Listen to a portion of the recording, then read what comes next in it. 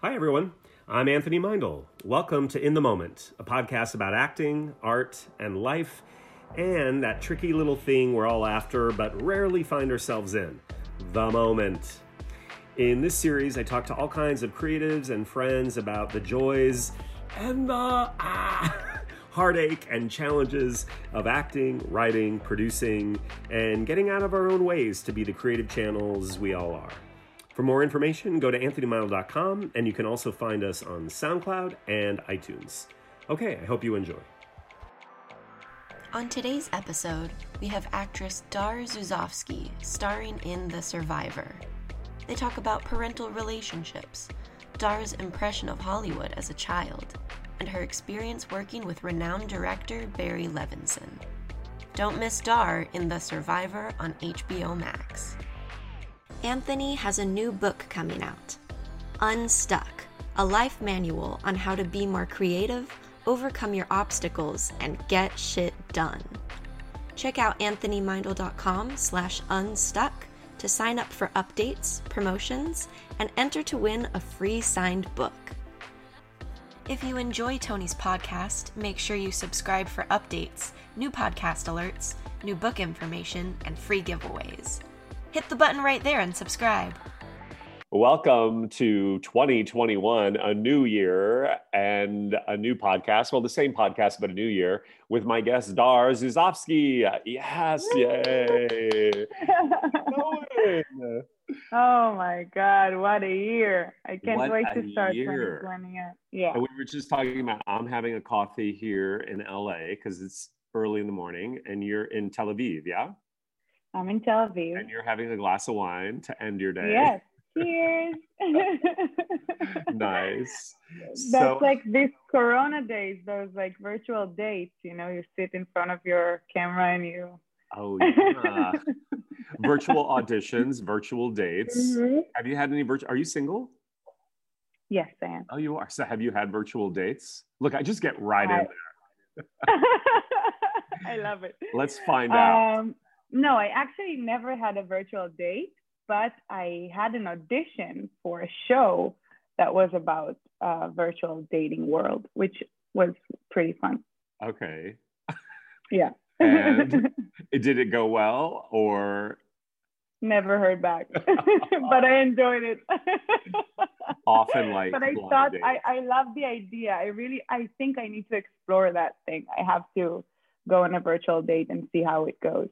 Well, there's something so weird about like sitting in front of a screen and not feeling the energy, you know, you're just like staring at a person. And well, I mean, I guess it's an extension of, I'm not single anymore. I've had an amazing boyfriend for the last 2.5 years, but like if you meet somebody on an app, it's kind of all through the virtual interface of the phone. And then, so I guess it's not that much different than Zooming. I don't know, do people Zoom date? That's something that I'm not even familiar with. I guess people would nowadays.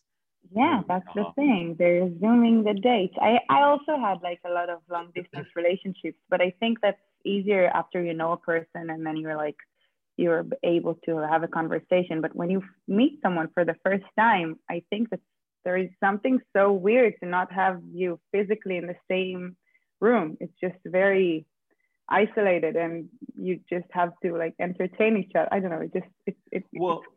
It's also like you said about like energy. It's like, you know, although energy can be transferred via Zoom, right? Like you can, when you audition, or we can get into that as well. Like when we audition or when you're meeting somebody or interviewing somebody, or, you know, you do get a vibe of people, right? Like, but I don't know, it is different. I think it just speaks to how attraction and energy is so important, right? Like when you're with somebody, it's everything. It's everything, really. So how's it going in Israel? You've been there the whole quarantine, right? Excuse me. It's okay. Are you okay? Yeah, I'm okay. It's just my early morning voice. I should have done some I love it. me before I started. I'm not used to doing a podcast interview this early in the morning. I love your hair, by the way. It's so a beautiful. Little crazy today, but I mean, I'm going to get rid of the mustache, I think, January 1. Thank you. And then, I don't know. My boyfriend likes it, but I don't know. I think it's a look. I think you should It's a look. keep it all. Dar, I don't know what that means. You said that's a look. Like, I mean, I don't know That's if a I'm. look. It's a a look. compliment. Oh my No, God. that's Okay. a good thing. That's hilarious. So It's tell very us. curious. Thank you. So tell us, have you been in Israel the whole time, right? Or were you back here in LA for a short time? Yeah, no, so I was in LA, I think when Corona started was March, and Right. then like the real quarantine in LA started, and I stayed there to see, where it's What was going gonna and happen? where it's Yeah, gonna, yeah. yeah. And then I saw that it's like a full quarantine, and there were no flights also, so I couldn't even go out. And the moment I saw that there is a flight, it was I think June, the beginning of June. I immediately booked it and came back home. Wow. And okay. I've been here since. I mean, I did a project in Ukraine, so I had to fly out, and I was in Dubai also. So I had like little breaks, but I didn't came back to LA yet since June. It's been 7 months, I think. It's the longest time I've been here. It's so crazy, it's so weird, but it's also so wonderful to really have the opportunity to spend time with my family. And my brother is also he's a musician, and he just graduated from Berkeley in Boston, so he also came back to Israel. So we have like this, we have this like we're renewing our. It's a lot of fun, and I think that it wouldn't happen in any other circumstances. So I'm kind of thankful for this COVID. I mean, some parts of it are very positive. I'm trying to look at that. Yeah, for sure. We have to. But is like, so are you with your parents then too? Yeah. I was, when I first came here, I lived with my dad because I needed to find an apartment. It was like it was a big mess. So I lived with my dad and his girlfriend and their 2 kids. And I was like, I have to get out. I was going to say, like, it's so nice, but then all like family dynamics come up, right? And it's like, completely. I wasn't ready for that. It was very weird. It was a tough one, but you become like a 10-year-old girl again, or a 15-year-old girl, completely. right? Like we resort back to like family roles. Yeah, it's really, I mean, I'm not with my family here, but yeah, I mean, yeah. Yeah, one night I remember that I woke up at 4 a.m. and I went to the kitchen and I saw my dad sitting in front of the TV also eating something like a midnight. It's like, Dad, are you awake? Oh my God. Yeah, what are you doing here? I don't know, I just got hungry. And then we sat down and we had the most incredible conversation I think we've had in years. Aww. So deep. We were both crying and hugging, and it was really emotional. And what'd you guys talk about? I think just life, in general. And I think that this world is just so crazy. And we're very grateful for having each other in our lives. We've been through a lot. So it was. Is it interesting too, Dar, like when you get time with your parents and you start to ask questions, you start to hear stories you never heard. And like we realize our parents are always going to be our parents, but then you start to trace their lives as, like, I don't know how old your dad is, but you start to think, oh, when your dad was your age, he was married maybe and he had already had you or your brother, right? And you start to, I don't know, you fill in the blanks of their lives, I think, a little bit, because as kids, we only have snapshots of the things that we remember of their life with when we were born, but they had all these other complete lives and dreams and tragedies sometimes. And like, their journees are, I think it's really incredible. You see your parents as like superheroes, and you're not really, it's really hard for you to understand how human they are, really.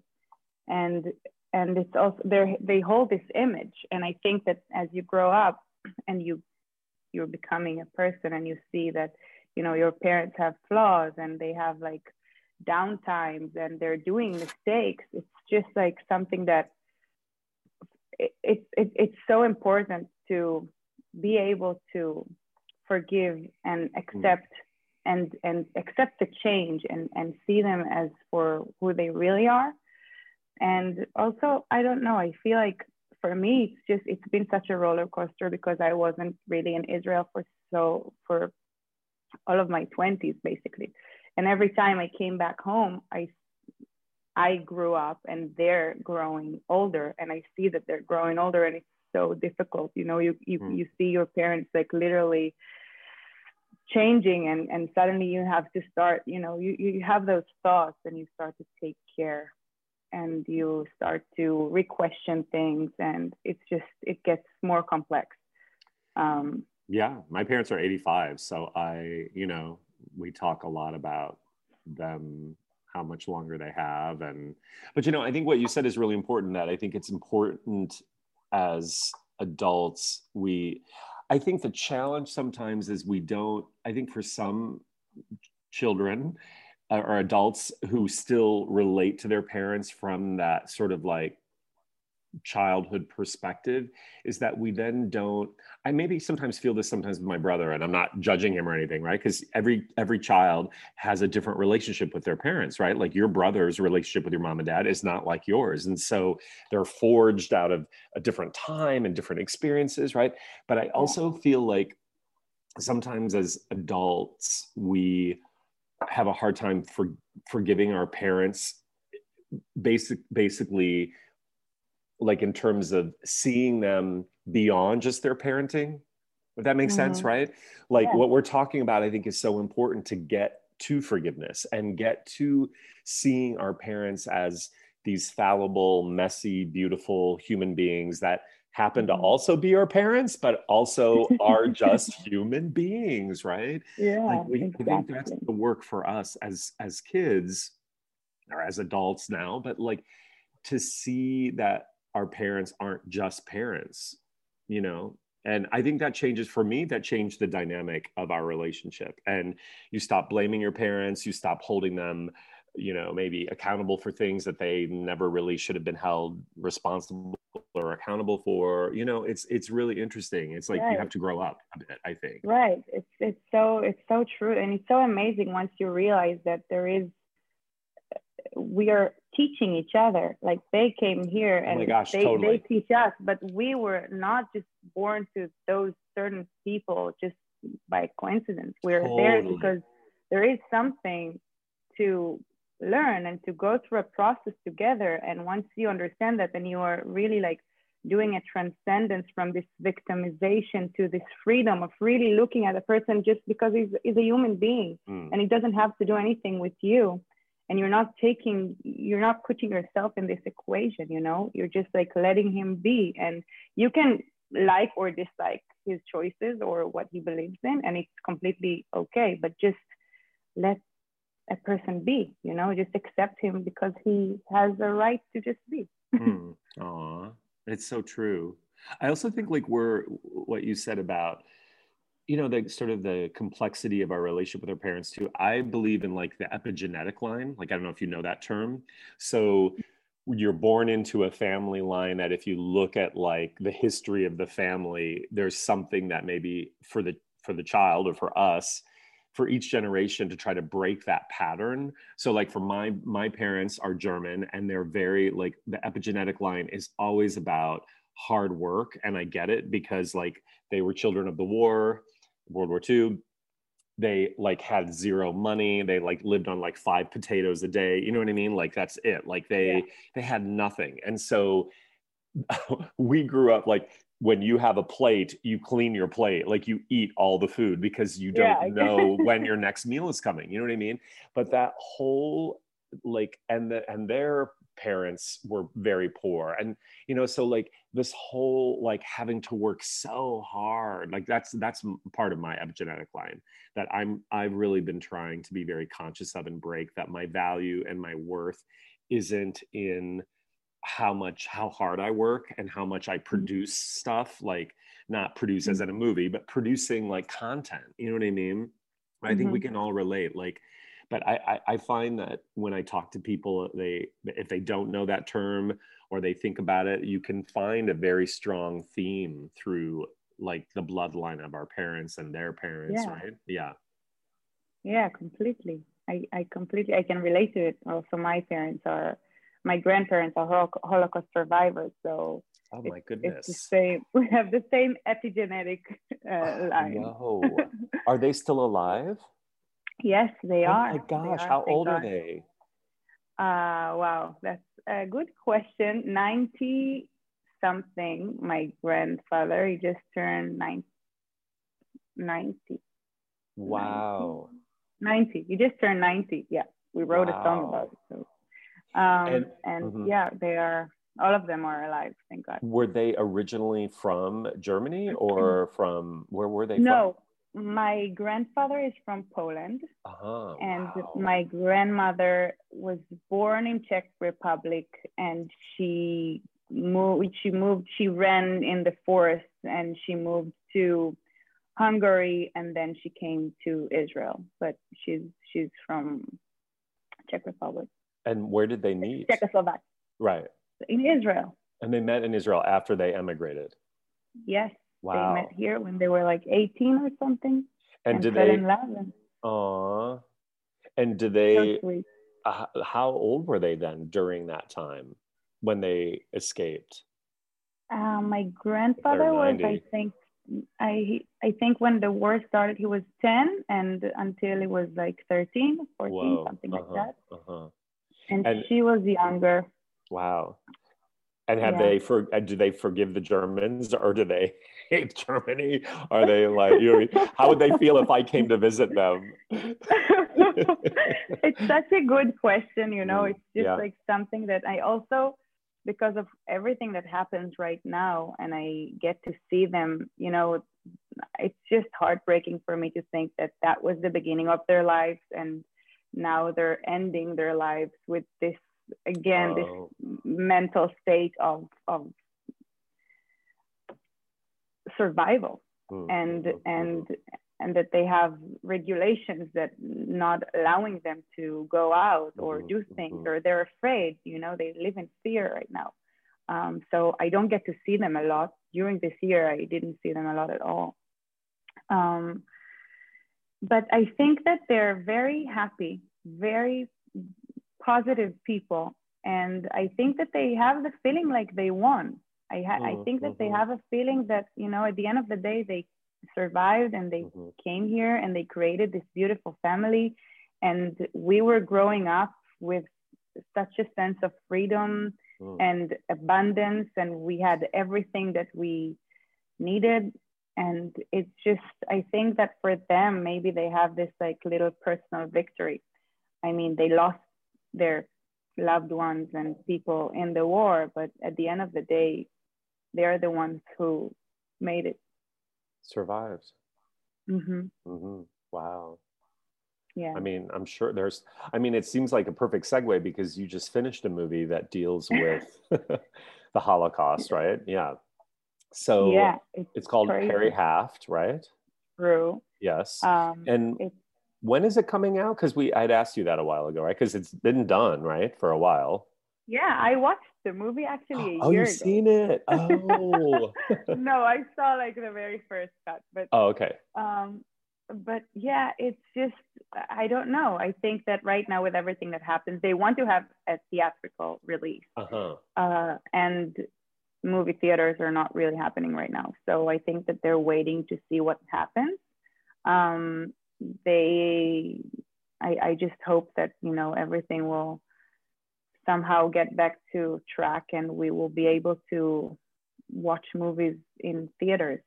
If not, I'm sure that the movie will be released in this way or another. Well, yeah, So I I mean, don't know mhm. Go ahead, sorry. when yet. No, I don't know when yet, but I'm looking forward to it. Well, I mean, it has an all-star cast, so I'm sure, and it has a well-known director. Yes. So, and this was like your first big movie. Yes, actually, it's so crazy. I really think that it didn't happen. Just, you know, I really believe that there was kind of a divine guidance Mm-hmm. in making this, you know, because I truly think that, you know, also the roles that we portray have a lot to teach us. If the world is a mirror, so we are going through everything that we're going through is reflecting through what we're doing. So I felt like this is something that it was, I don't know, something happened there, like something strong spiritually. I don't know. But I think that I came to LA when I think it was 2015. And actually, when I heard about Hollywood, it was like 2000. I was in second grade or something. I don't remember. But my friend said that she wants to be an actress in Hollywood, and I asked her, "What is Hollywood?" And it sounds beautiful. Yeah. And she's like, "Oh, it's where they make all the movies. They made The Lion King there." And I was like, God. "Wow, The Lion King is my favorite movie." And I had this image in my head that Hollywood is like a huge jungle with like talking animals. Oh my God. And Amazing. like rivers and forests. And I was like, this is what I want to do. I want to be actress in Hollywood. I want to go to Hollywood and make movies. And that wasn't really the case. I realized later when I grew up. But I think that what is not so different is that it's still one of the most magical places where all the creative people from all over the world are coming there to tell stories and to create. And it was, I felt that I knew that I wasn't attracted to it just because I knew that something there is still like what I imagined when I was a little girl. And although, it's very gray and you walk in corridors of production companies and casting directors and doing all this thing, but there is something in the air, which is, it's magical. And I was very lucky to be able to get some work. And that was an amazing project that I can't believe I'm a part of this. So when I watched the movie, I looked at myself, no, this is really me. The director is Barry Levinson. That's right. Legendary. Yeah. And I felt, and it felt right. It felt like this is something that I couldn't write it in any better way. It was very personal. And Dar, let's talk about the process, because I was a big Barry Levinson fan. He's really big in the 90s, and he's older now. I think he's got to be in his 70s, right? Yeah, I think he's 80 almost. Yeah. Whoa! Wow. Okay. But yeah, he was is an incredible director. But like, what was the process on set for you? And like, coming from class and the things that we talked about, and I know that whether or not he has the same philosophy, certainly his films are very actor performance generated. You know what I mean? Yeah. Well, first time I met him, I sent a self-tape, and I got a call back, and he was in New York, and they asked me to go there and meet him. I went to have like a late breakfast with him, and we talked, and he came there. He's like such a beautiful human being. And we talked a lot. I don't think we talked about the movie at all. We just talked about life and and the world and quantum physics and whatnot. and then he told me, you know what? But also about the film, we talked a little bit about my grandparents, and he's like, you can ask maybe your grandmother or grandfather how you say this and that in Yiddish. And I was like, okay, I will. It's like, but we'll see it on set. And I was like, I guess I got the job. Okay, yeah, we'll see it on set. Thank you. And I left the meeting, and I called my agent. And you're like, what? Guys, what is happening? You got an offer. We wanted to see how, we wanted you to feel it, and blah, blah, blah. And I was like, wow. Amazing. And I went on set, and my first day, I remember I was so stressed, and I needed to learn Yiddish for that role. So most of my scenes are in Yiddish, except of two. which was an amazing, I had the most amazing dialect coach that helped me a lot, Eric Singer. And I went, we had a scene, me and Ben Foster, who plays Harry Huff, the lead role, that I need to, it's a very complex scene. A lot of actions are happening. I need to like sew his wound because he got shot, and then he's waking up into the scene and we need to speak. We have a little dialogue, and then I need to lift my dress to show him my scars, and my father comes in and I get scared and I drop everything and it's a big mess. And then his brother comes in and he's laughing at us and we have to like, a lot of things are happening. And Barry is coming, we're on set. I look at the room, we get to meet each other, everybody. And I'm asking him, okay, what are we doing? He's looking at me, he's like, just do the scene. And I'm like, yes. Okay. I know we talked about, you told me this story, but keep going. I love it. So I was like, okay, let's just do the scene. I'm very used to directors who are really giving me notes and telling me, at least in the I don't know how you say it in English, the mise en scene. Mise en scene. Yeah. Yeah. Thank you. So it was, I felt, and suddenly we started, and that was a magical moment. Like everything happened. We didn't plan anything. We just played with what happened in the moment, which was very, you were in my mind. And I thought that this is such a beautiful way of doing things, and such a liberating mindset. And we started from there. Of course, that later, he adjusted us to whatever we needed to do. But to start with such a trust on, you build the trust between an actor and director, and you want to, the fact that he really trusted us and respected us and wanted to see our choices and really wanted to just like sit there and be an audience, just to observe, and just to live the moment was it was such a profound moment for me as an actress. I really, really learned a lot from working with him, and I loved every moment of it. Since then, it was just like a lot of little moments of magic that happened. I mean, we talked about this. I remember when after you were wrapped, and like, yeah, it's so simple in a way, right? Like, and I think actors overthink. I mean, yes, every set works differently, but I do think most directors kind of work that way, in really good directors, right? Where they've hired actors that they already really believe in or trust or were inspired by or saw something in the performance. So they want to see your way of doing it. And then from there, they'll tweak, or they'll be like, okay, well, for camera, you might have to get up there and move, you know what I mean? Then some of the technical things happen, but it is really, I love that. Like, I had a student who was in a Clint Eastwood movie a while ago, and very similarly, his first day on set, he's waiting for Clint Eastwood to tell him what they're going to do. And Clint was like, well, how would you do it? Why don't you show me how you would do it? You know what I mean? And the guy was like, oh my God. But again, the studio supports that way of, how do we trust ourselves? You know what I mean? And then also, go ahead. No, you can go.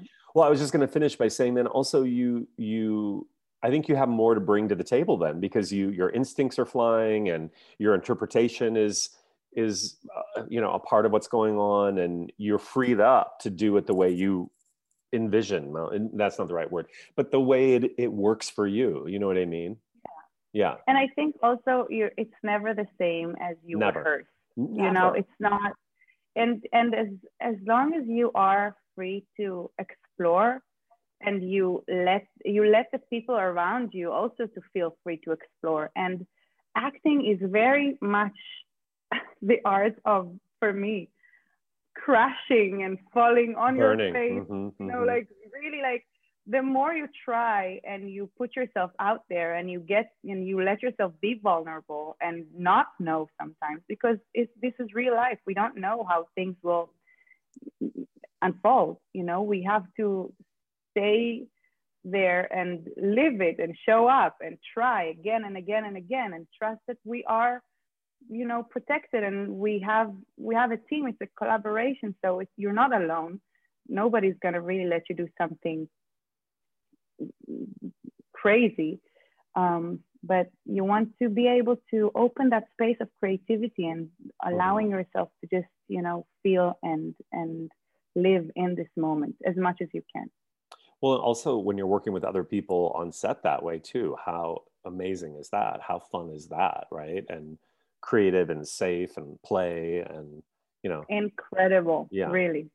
You were spoiled that that's the best, you know, that's like your first really big movie job, and like you got all these amazing actors and an amazing director and getting to explore in such a creative way. Like, that's exciting, Dar.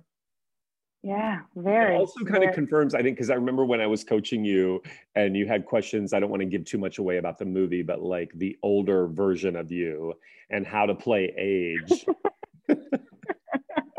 Right?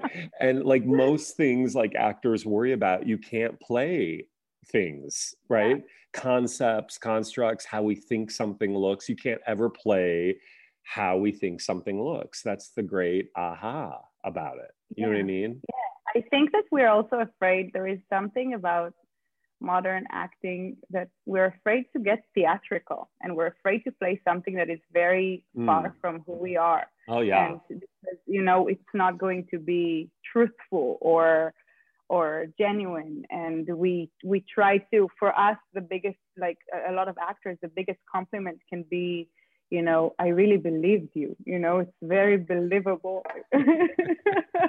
And I completely disagree, because I think that this is the form of lying. We're creating a world. We're bringing ourselves to extreme and different situations and versions and identities, but we can't be afraid to try something that is really far from us or different than who we are, because I think that we have everything inside of that's the truth. I think that we are everything, and we can relate to everything. And if you're empathetic and you feel the world and you breathe this, you know, it's all connected.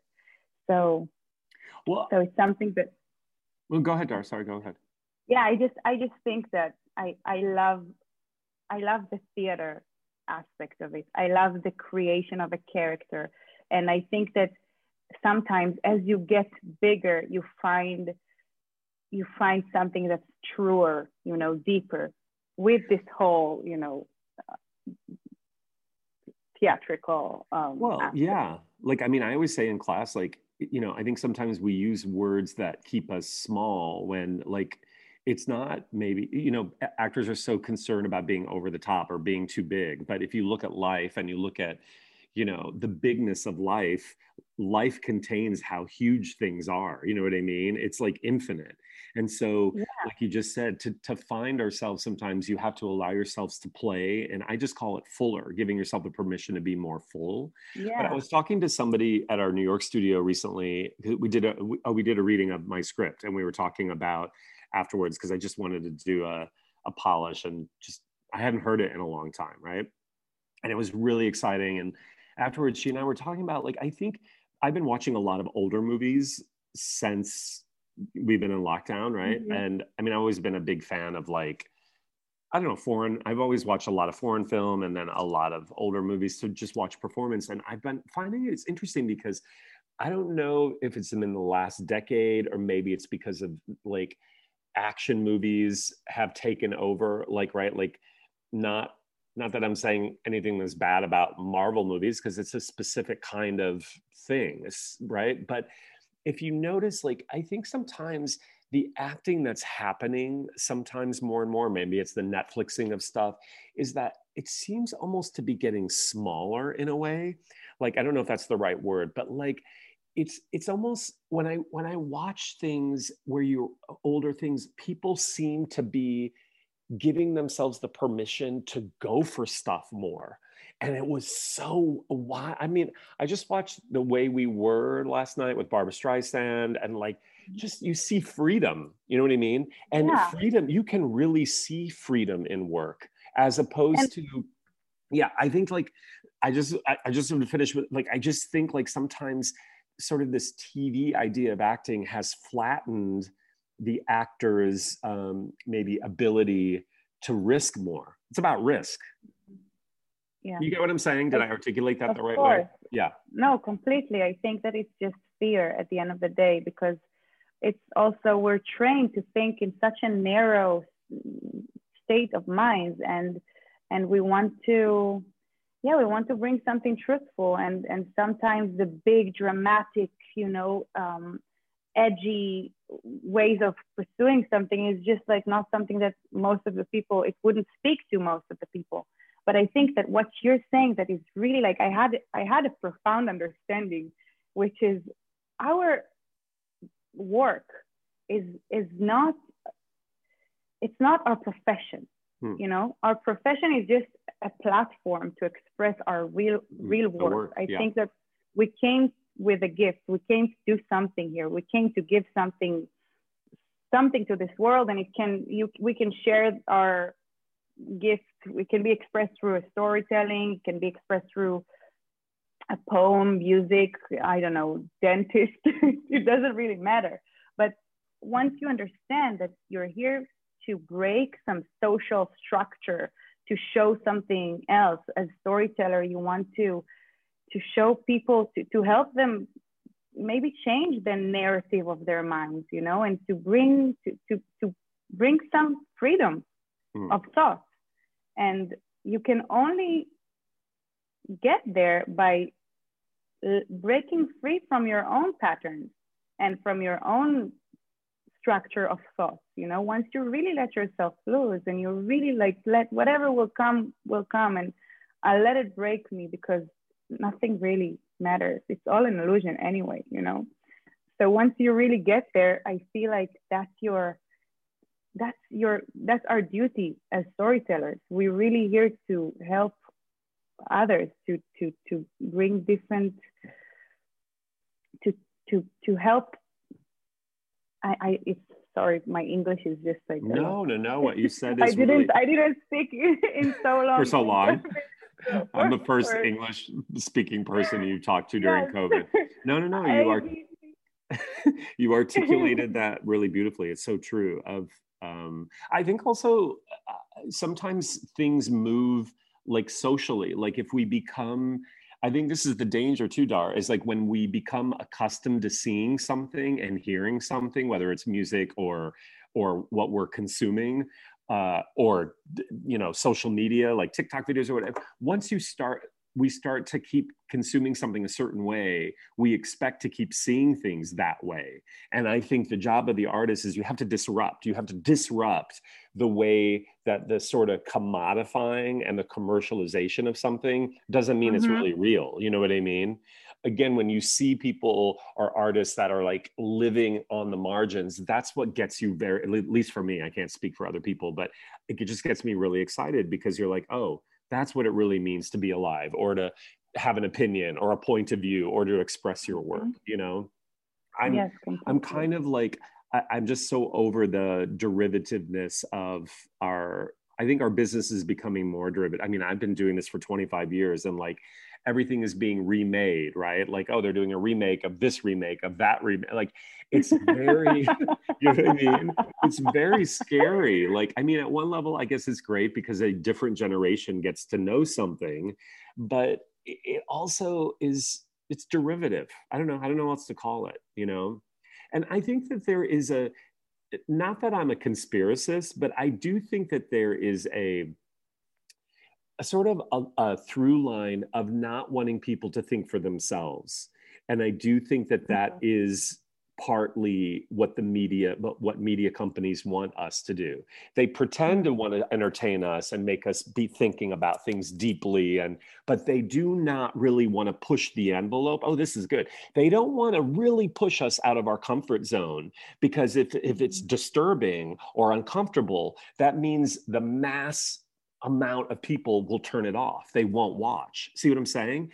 So it's sort of like the tail that wags the dog has become like it's I don't know if that saying is right, but like, yeah, they've become a victim of their own commercial success, is they're too scared now. Not all companies, obviously, To but launch new yeah, ideas. that's right.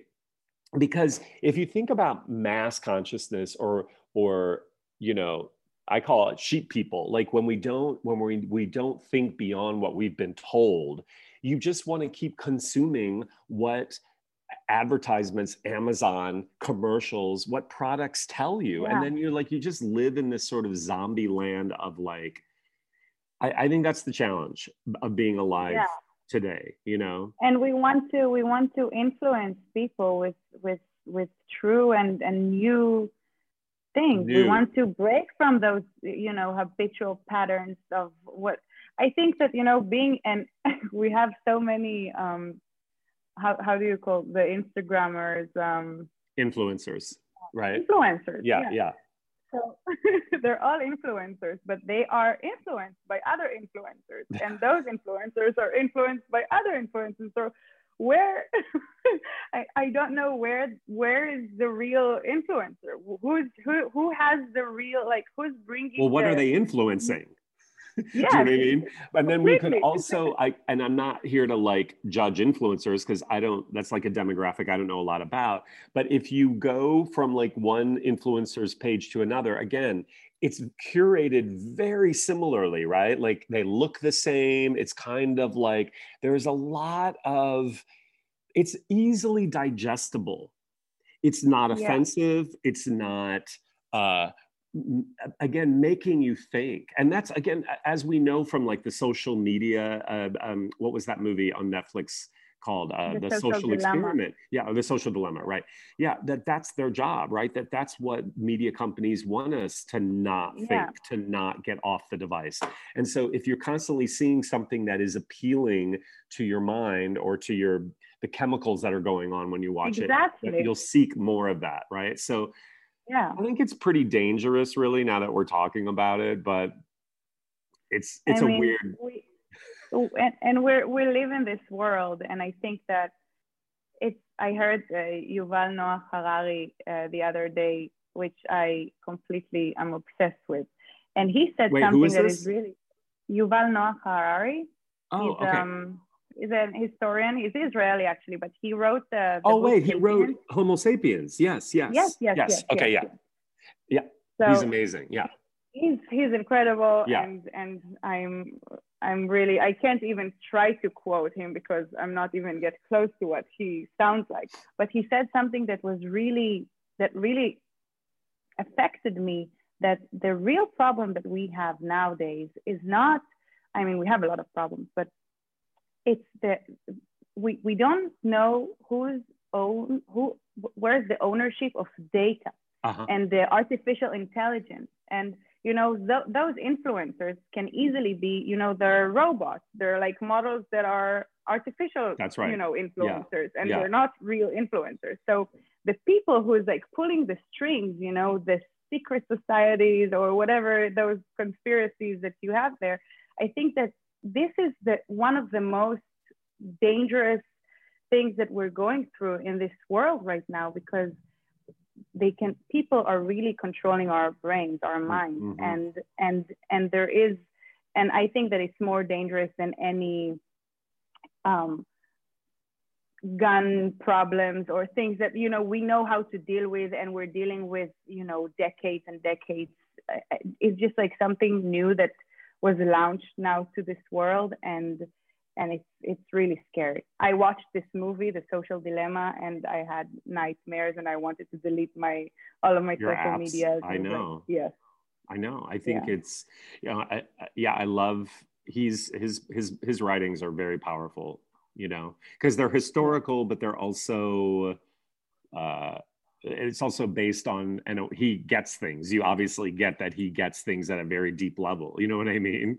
It's really, but I was going to say, you know, to the thing that I always contemplate is, why has social media, like, what is it I mean, in the big scheme of things, none of this matters anyway. But when I think specifically about social media, I was like, this is so deranged. Like, none of this means anything. Why are we so focused?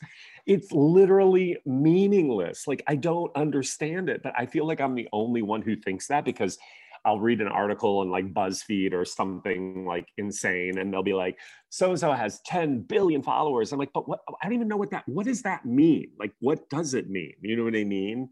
And except, again, that it's commodified in a certain way, that it generates a certain amount of money. I think there again, this is what's kind of weird about, not weird, completely destructive if we think about it, is things are driven by the economy of it, right? So something is of value because they make $1 million a tweet, or $1 million a post. So the value is, again, based on the commercialization of it. And I think that aspect of capitalism is also kind of why we are facing what we're facing, you know what I mean, in terms of climate apocalypse, even zoonotics, like what we're experiencing with COVID, like the destruction of the environment, like, you know what I mean? I think it's a very, I think once you start to unravel it, you see how it sort of speaks to where our head is at as a culture.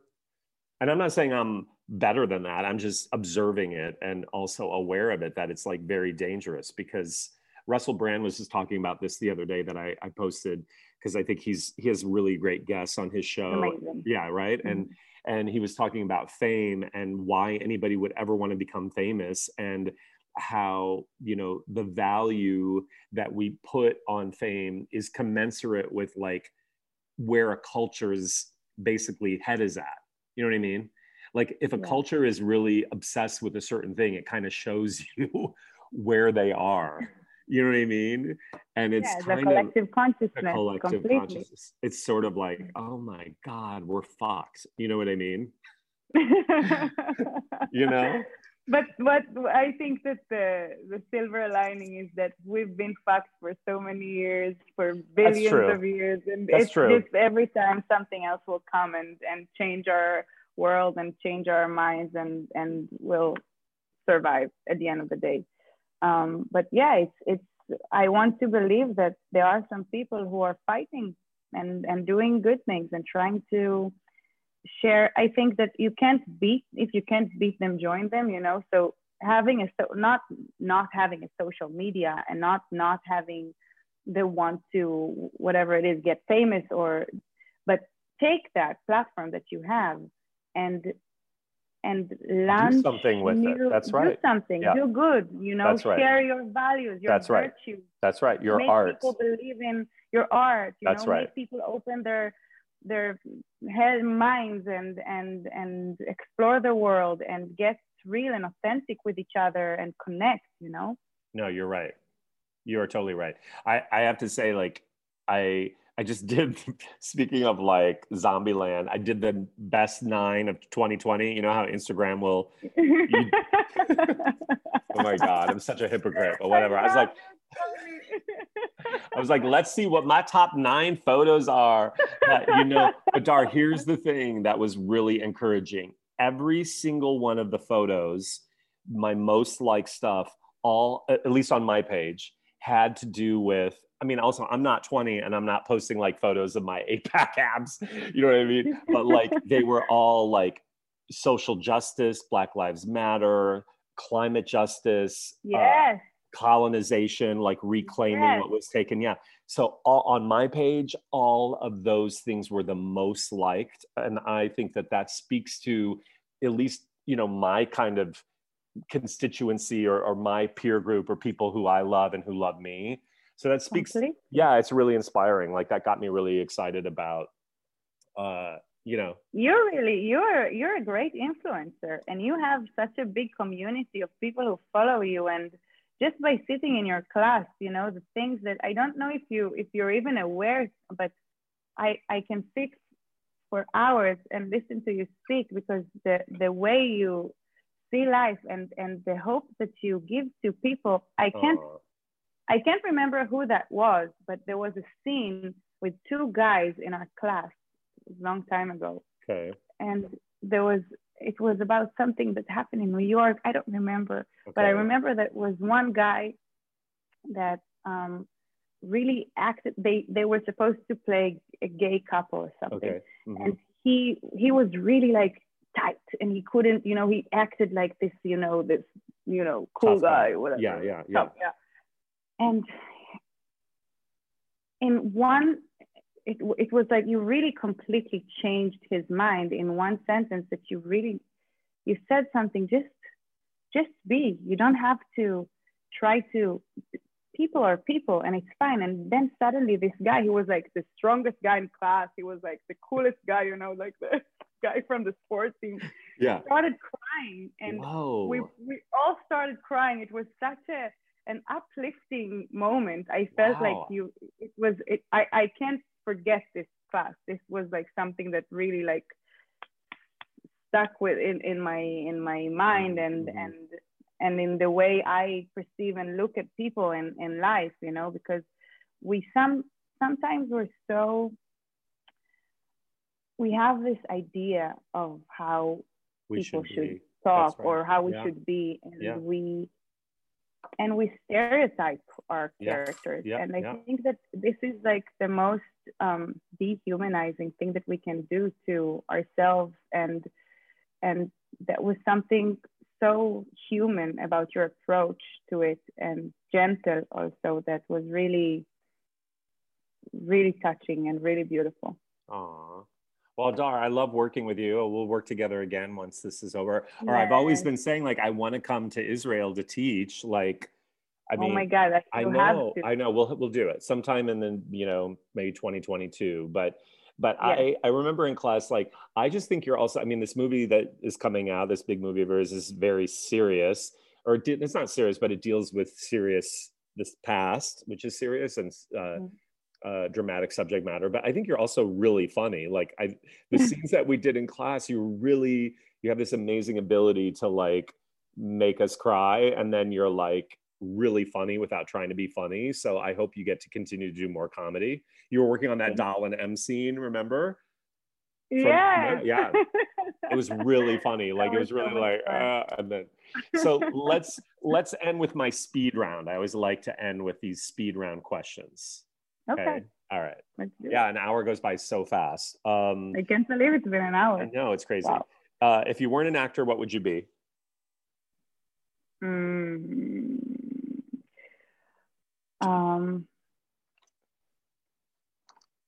A vet, or when I was younger, I always wanted to be like, I don't know.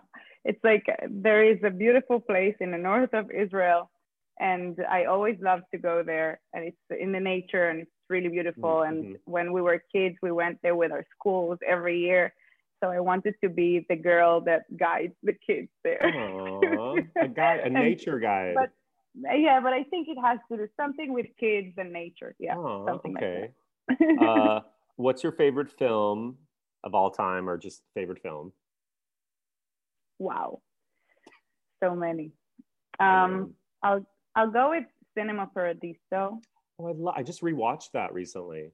Yes, so me too. I revisited, so it's really close to my heart. But also, I mean, Casablanca. I don't know, so many. Yeah. But I'll go with Cinema Paradiso. Okay. Yeah. But what's something you can't do without?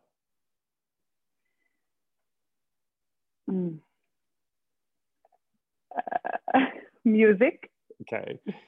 Who's your celebrity crush? Could be man or woman. Wow. My celebrity crush. I have so many. I think it's also in periods of times, but I really love, I love Cate Blanchett. I think she's incredible. And I love Joaquin Phoenix. And I think I'll go with them. How would you describe acting in one word? Acting is the closest lie to the truth.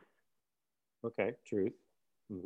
Or reacting. Acting is reacting, but I think it's we lie. It's not real, but it's the closest lie to something that is real. And we bring ourselves to, we can feel real things by lying, which is incredible for me. I feel so lucky that I got to have that in my life. Mm-hmm.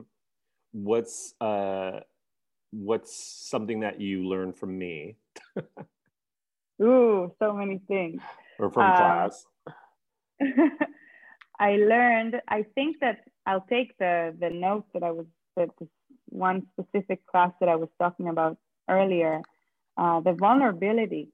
Yeah. Allowing yourself to be vulnerable and not to be afraid to show your ugliness or your truthness or who you are.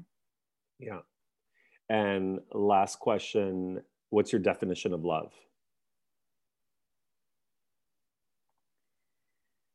Whew. Love, I'm gonna cry. Aww. Love is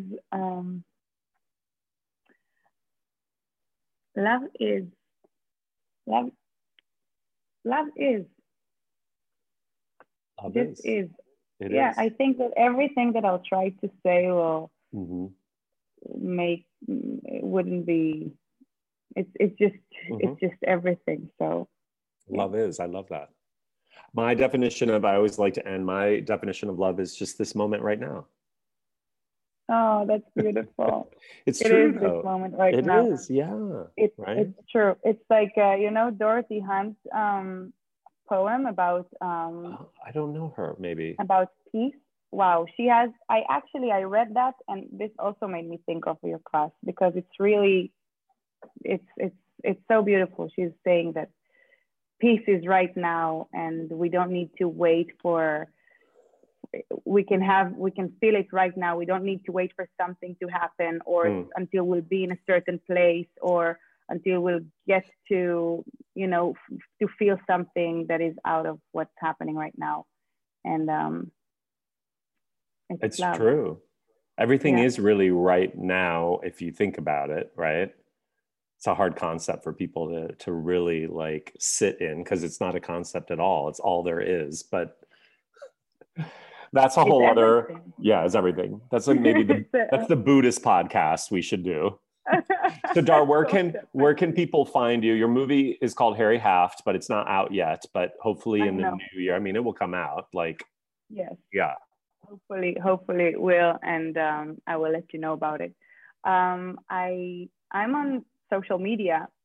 I'm not encouraging people to go on social media, so but just don't follow me. No. But if they want to, they can find you. If they want to, you can find me on Instagram.